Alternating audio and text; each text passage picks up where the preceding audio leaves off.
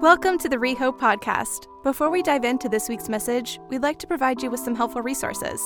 If you'd like someone to pray for you, it would be our joy to connect with you. So please email us at prayer@rehope.co.uk. If you'd like to get connected with an online Bible read-through group from wherever you are in the world, you can email brt@rehope.co.uk and be a part of a small group of people reading through the Bible cover to cover each year. Finally, if you would like to support the work and ministry of Rehope financially, you can do so online at rehope.co.uk/giving. We pray you find this message encouraging, enlightening, and helpful. Enjoy. Hey, wow. Hello, family. Wow. Let me bless you as we get going. I bless you now in the name of Jesus, that you would know Jesus more wonderfully today. I bless you to receive healing if you need healing in your body, in your mind, in your emotions, in your spirit. I bless you to receive whatever guidance from God you need today, whatever help from God you need immediately. I bless you to have the capacity and resilience to flourish and prevail over whatever challenges you're facing in your life right now. And I bless you to feel hope and joy and love and peace, whatever's going on. I bless you with that in the name of Jesus. May it be. Amen. All right, family, welcome back to our study as we're going through the book of Ruth, one of the greatest love stories in the Bible. An ancient love story about 3,320 years ago, or 1,300-ish BC, somewhere in that area. A very ancient love story. It is a book about Naomi. She is the one that we start with in this book, and the book ends with her. It starts with her in the most broken moment of her life, a shattered moment. She wakes up one day, her husband is dead, her sons are dead, and she has got nothing. And she's devastated. In her words, she is very bitter, she is afflicted, and she is empty. Those are the three words that she says about the state of her own heart in chapter 1. And yet, chapter by chapter, we're tracking Naomi's journey from very bitter and empty to happy, blessed. That's the journey over 4 chapters that we're going to watch her make. And how does she make this journey? Well, her daughter-in-law, Ruth, is a very significant part in this book. And we start with a bitter Naomi, but Ruth makes a vow of loyal love. She Proverbs 3's her, right? Never let love and faithfulness, loyal love and faithfulness leave her. And so she makes this vow to Naomi, and that begins a process. A vow that basically says, no matter what happens, Naomi, no matter how bitter you are, how long that lasts, how hopeless our situation is, I will love you faithfully, and we will die together. We will die in the same place. We will be buried in the same place to the end. Very, very powerful vow there. That's a little bit of a catch-up. In case you want a map, who doesn't want a map? We started off in Moab, and that's where a lot of the tragedy takes place in Moab, which is on the this side over here. And then in chapter 1, they moved back to Bethlehem, where most of this story takes place, just south of Jerusalem there. In chapter 2 last week, we saw Ruth going to work, and it just so happened that she started gleaning left behind barley in the field of Boaz. Picture that kind of looks a bit like that, just kind of picking up the scraps, the leftovers, the things that the harvesters left behind.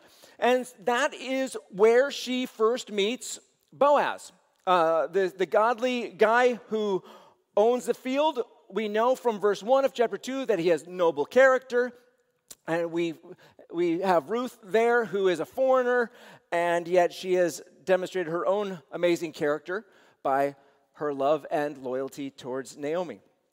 It's the kinds of words that we keep coming across when it comes to Boaz and Ruth. The kinds of things central to who they are and their character is kindness, godly, noble character, loyalty, faithfulness. Those kinds of words are what keeps coming up when we look at these two. And I'll give you a secret here. It's not really a secret, but if I say that, then you're going to listen all of a sudden. It's going to be kindness and undeserved love. It's going to be kindness and undeserved love that is ultimately going to be melting Naomi's bitter heart and moving her towards healing. It's those attributes that are going to be at work through the thing. In chapter 1, she's bitter. In chapter 2, she was disengaged. But in chapter 3, she starts waking up and leaning in. In fact, it starts with Naomi on the front foot as we dive into chapter 3. Let me just read the beginning of chapter 3 and see what's going on now with Naomi. Ruth's mother-in-law, Naomi, said to her, "My daughter, shouldn't I find rest for you so that you will be taken care of?" Let me just read that again. Shouldn't I find rest for you so that you will be taken care of?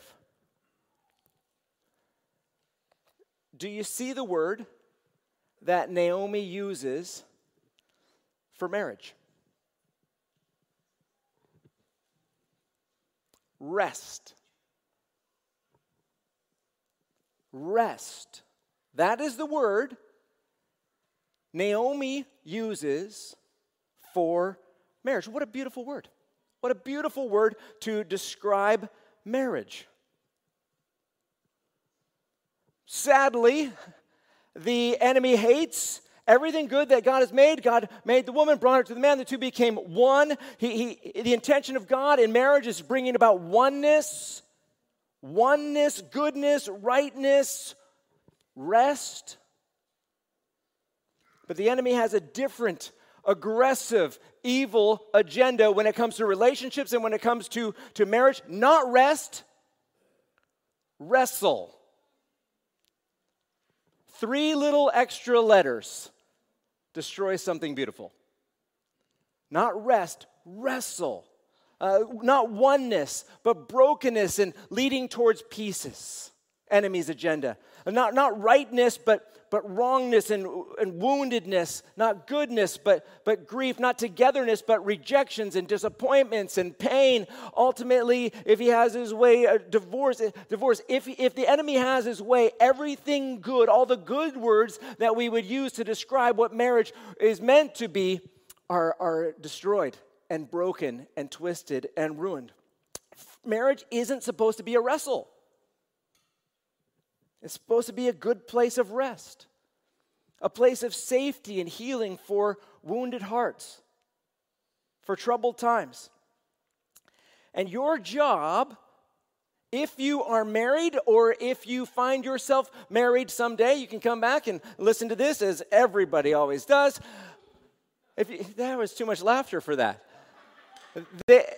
If you're married or will be married someday, it is your job to cherish your person.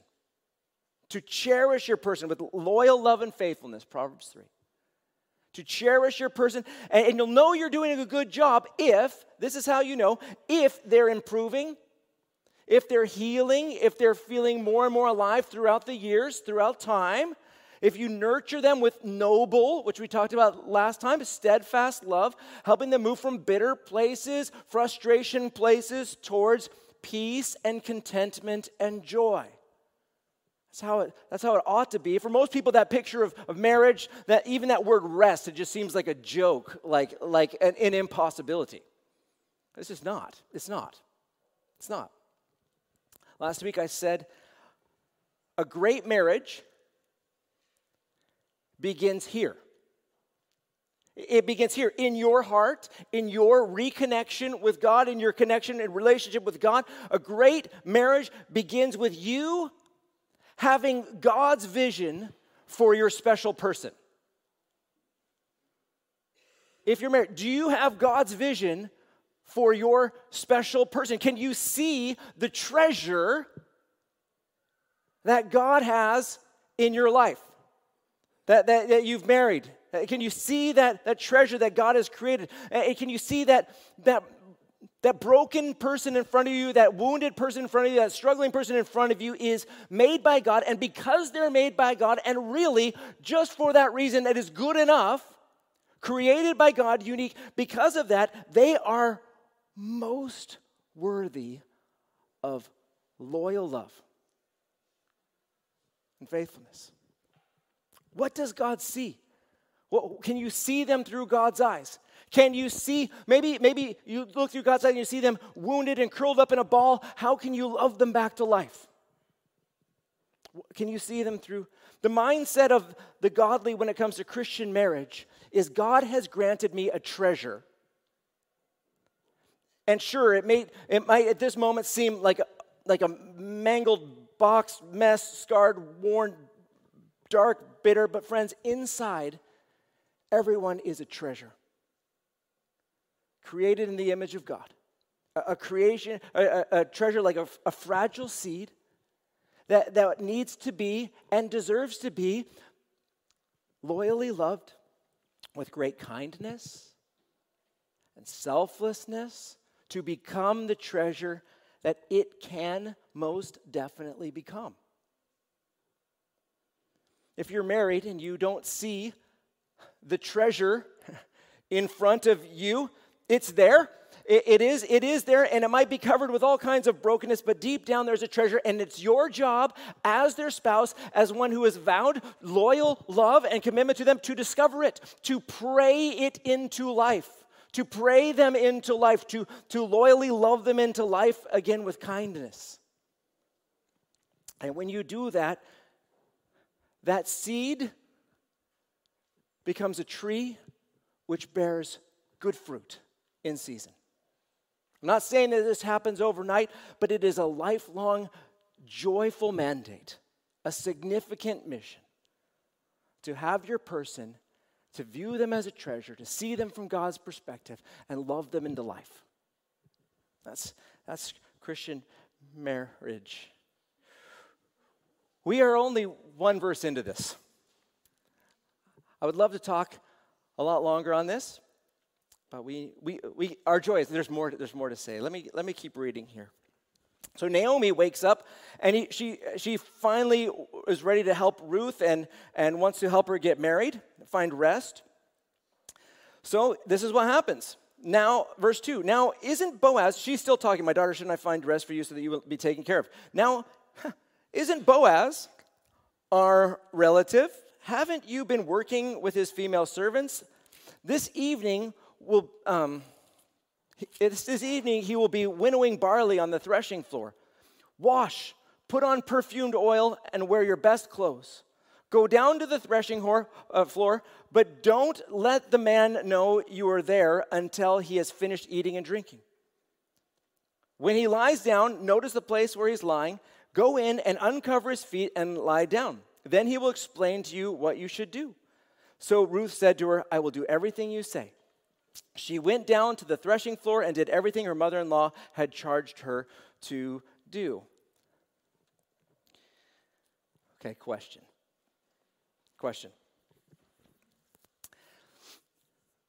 Where do you get your relationship advice from? Where do you get your relationship advice from? TikTok? Google? WikiHow? Like where do you get your relationship? Oh, the single ladies. Like where do you get your relationship advice from?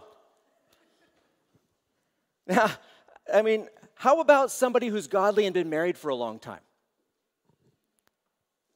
Who's getting their relationship advice from somebody who's lived a long time, a long marriage, and done that for a long time? I mean, your single friends, however well-intentioned, however brilliant they might be, they might not give you as good of advice as somebody who's been around for a long time. I know, just swipe right. That's all that you need to know. No, maybe there's more to it. So you can talk to somebody who's lived a long time and in godly Christian marriage, a long track record of it, and like, how do you start a good relationship? How do you navigate moments like this? How do you keep going in difficult times? Where are you getting your advice from? Now, maybe Naomi's marriage wasn't a godly marriage. We don't really know much about their marriage. We only see a very few things. But we do know that Naomi had a lot of experience. She'd been married a lot longer than Ruth ever had. She had a lot of experience. And so then she is giving Ruth here some very practical advice. Very practical advice. If you want a relationship, Naomi says, here's what you do. And what does she advise? And again, great advice for women, but mostly for men is what more I'm thinking about. What does she advise? Wash.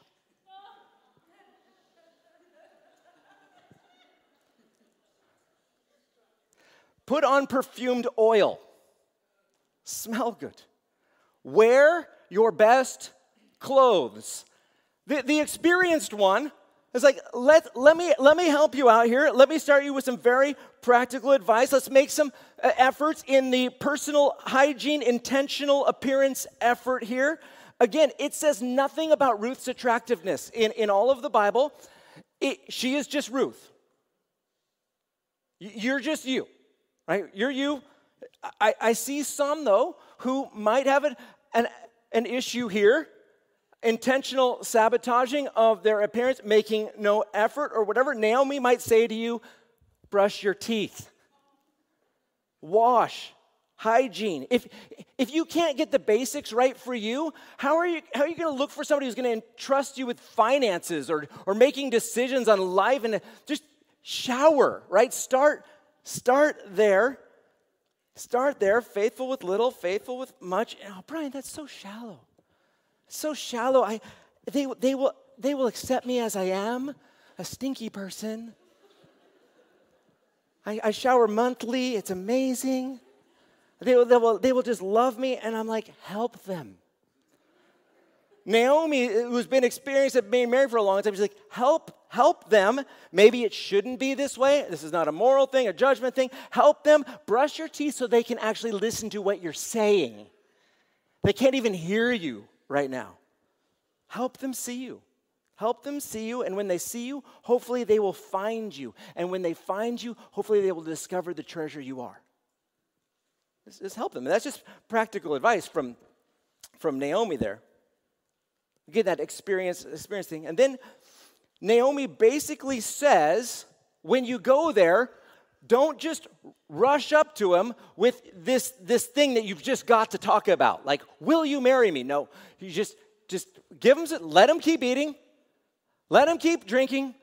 Let him go and find some rest. Because why? Timing is important. Anybody who's been married for a long time has learned the hard way usually that timing is important, that passion shouldn't pick your timing. Inner felt urgency and intensity shouldn't dictate when the significant conversations are happening. Timing is important. She's picking this up from a much more experienced woman in Naomi. And so she waits. And yes, he's been working hard. He's at the end of the harvest. She's like, I've been working hard too. In fact, I've been working harder. And it's true. She has been working harder. But no. Just timing's important. Timing's important. Okay, so she's getting very practical advice here in this process. And then eventually, what happens? Verse 7. No, verse 7, yes. After Boaz ate and drank, he was in good spirits. He went to lie down at the end of the pile of barley, and she came secretly, uncovered his feet, and lay down. At midnight, Boaz was startled, turned over, and there, lying at his feet, was a woman? I don't know. It's an exclamation point. A woman! So he asked, who are you? I am Ruth, your servant, she replied. Take me under your wing, for you are a family redeemer. Take me under your wing. Take me under your wing. You're a family redeemer. A few pictures just of this whole context, the harvest moment outside of Bethlehem. Again, these are old pictures, 1898 to 1940s, kind of this kind of environment, threshing floor, and afterwards kind of food celebration time there. So this is an old love story, right? And Ruth is like marry me. I'm asking you to take me under your wing, to marry me. And I would say that even though this is an old love story, it's very different from what we would consider old-fashioned values. Old-fashioned values, where I grew up when I was a kid, maybe you also grew up with these kind of directions. The boy should ask the girl on a date, and definitely the boy should be the one to propose to the girl. He should get down on one knee and all this kind of process. This is an old love story, and it's a beautiful love story, and she is proposing to him, right? She's proposing to him. And maybe that's part of just, there's that wise, experienced person in Naomi here speaking over this situation. She knows, as an experienced person speaking in here, that, you know what, sometimes things just don't work out as they ought to, as the ideal, as we would hope that they would, as they should. And so, Ruth, I'm asking you to propose to him. Wise old Naomi. Sometimes you have to get past the way that you think things ought to be, and just deal with what's right in front of you. You've got two insecure people in this relationship. You have Ruth, insecure as a foreigner. She's poor. She's picking up the scraps behind the harvesters. He wouldn't possibly think twice about me. He is such a godly man and rich and successful. I am basically a beggar living off his charity. You can see that narrative with Ruth. Boaz, he's insecure, and he's going to say this, that because she is so much younger, and there's other younger guys out there, and other younger rich guys out there. Why, there's other people. Why him? Why would she like me? It's like Naomi, just this person with experience and she sees that someone needs to step forward here. So she tells Ruth, here's what you're going to do. You're going to ask him to marry you. How does that go? Well, okay, there's a few issues here. Picking up in verse 10. Then he said, may the Lord, Yahweh, may Yahweh bless you, my daughter. You have shown more kindness now than before, because you have not pursued younger men, whether rich or poor. Again, kindness. Kindness is at the heart of this love relationship. It was Boaz's kindness last week. Now it's Ruth's kindness this week. You've got these two people who are godly and kind. In fact, again, it's Boaz's kindness that starts melting Naomi's heart. And then Naomi, as Ruth return the kindness, it becomes a beautiful kindness circle there.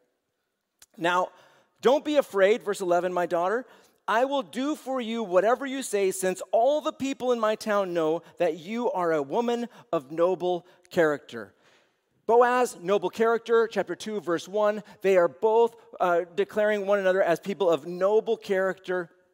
You are not an unworthy person because of your past. You are a worthy person because of your character. Because of your character. I see how you treat your notoriously bitter mother-in-law. That is praiseworthy and honorable, noble. Verse 12, yes, it's true that I am a family redeemer, but there is a redeemer closer than I am. I don't need to marry you. You're calling on me as redeemer. I'm not the person. There's somebody else. Stay here tonight, and in the morning, if he wants to redeem you, that's good. I'm going to put air quotes there because we're going to see how he goes about that process. It's a little bit more than like, I'm chill, whatever. He's not chill. It says, that's good. Let him redeem you, but if he doesn't want to redeem you, as Yahweh lives, I will. Now lie down until morning. So she lay down at his feet until morning, but got up while it was still dark. Then Boaz said, don't let it be known that a woman came to the threshing floor. He told Ruth, bring the shawl you're wearing and hold it out. When she held it out, he shoveled 6 measures of barley into her shawl. She went into the town. She went to her mother-in-law, Naomi, who asked her, what happened to my daughter? Then Ruth told her everything the man had done for her. She said, he gave me these 6 measures of barley because he said, don't go back to your mother-in-law empty-handed. Naomi said, my daughter, wait until you find out how things go, for he won't rest unless he resolves this today. Just one quick dating tip. We all right with that? One quick dating tip. This is not the first time that Boaz has sent Ruth's mother a gift. Something here. Kindness to the other's parents can go a long ways. Can't be worse. Can't be worse, maybe, but it can be improved. Can you imagine what would happen if you go out to dinner, and at the end of dinner, you get some takeaway desserts and say, hey, bring this back to your parents from me. Booyah. Booyah. That's from the book of Ruth, from Boaz himself. Thank you, Bible. Thank you for helping us. I suppose the kind of basic summary, though, of this section is Ruth is saying, redeem me. Bring me into your family. Love me. Bring me under the covering of your wing, your provision and your protection. Bring me into your home. And I see Boaz saying, yeah, I will try. I will work on this immediately. And I love this. I love this because this reminds me exactly of what's going on with Jesus. It's such a Jesus picture. When it comes to Jesus, we are like Ruth, and Boaz is like Jesus. He is not Jesus, but in that same vein when it comes to this story here. When it comes to Jesus, and what do we bring to the table? Sure, we might work hard like Ruth did, or we might made some good choices in life, but compared to Jesus, we got nothing compared to Jesus. What makes us think that we're worthy, that Jesus, King of Kings, Lord of Lords, would want to redeem us? We need a redeemer, though. We need a redeemer, and what is a redeemer? A redeemer is someone who covers us for protection, for provision, who pays whatever price is needed to pay so that we can become fully part of the family. Not just in the area of the family, but part of the family.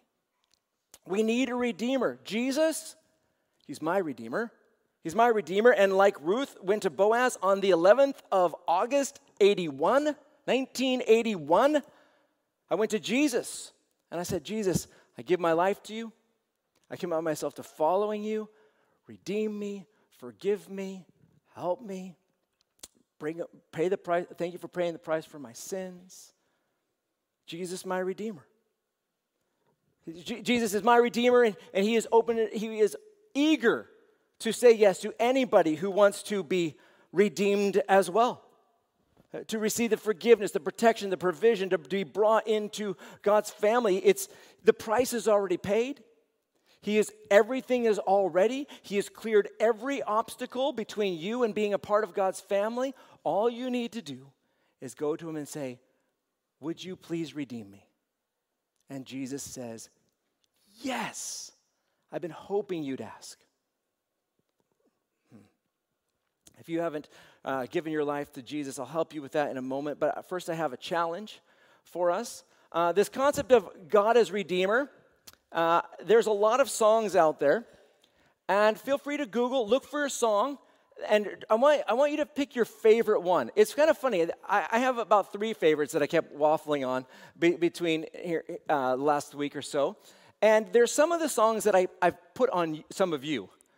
I'm like, oh, this is totally them. Oh, this is totally their favorite song of redeeming songs. But this just go back and just be reminded. I hope that you find yourself singing this song about Jesus, your Redeemer, because it's got stuck in your head as you've remembered it throughout the week. Also, though, if you didn't get to last week's challenge, I was asked yesterday, how did your challenge go? What was the challenge? Over-the-top kindness. If you didn't get to it this week, I have granted an extension. So, consider yourself an extension on the intentional kindness challenge. You didn't miss it. You can still do that this week. Okay, praise God for that. Let's pray together, family.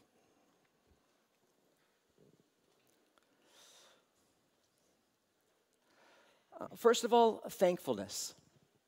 Jesus, my Redeemer.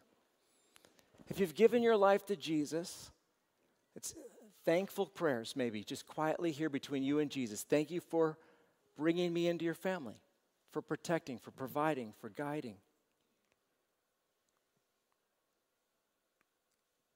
Paying the price. If you want to make sure that Jesus is your Redeemer, that you have been brought into God's family, and you're not even sure if you've asked or not, ask. Ask, and this is what it goes like. God, here I am. Jesus, redeem me. Redeem me. Cover me. Take me under your wing.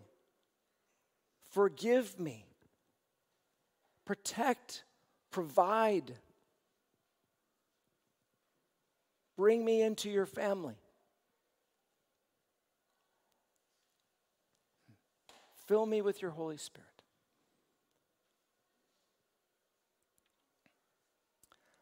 Father, you are good, and what you have done for us is amazing. Thank you. I bless all the marriages and the relationships in this church and those who are listening now or those who will ever listen in the future. I ask for your help. We want our relationships to be godly relationships and not harassed and destroyed by the enemy. And so we say no to the enemy's harassment, this idea of wrestle in our relationships, and instead rest. I bless our relationships with rest, with life, with hope, with joy, with peace. In Jesus' name we pray. Amen.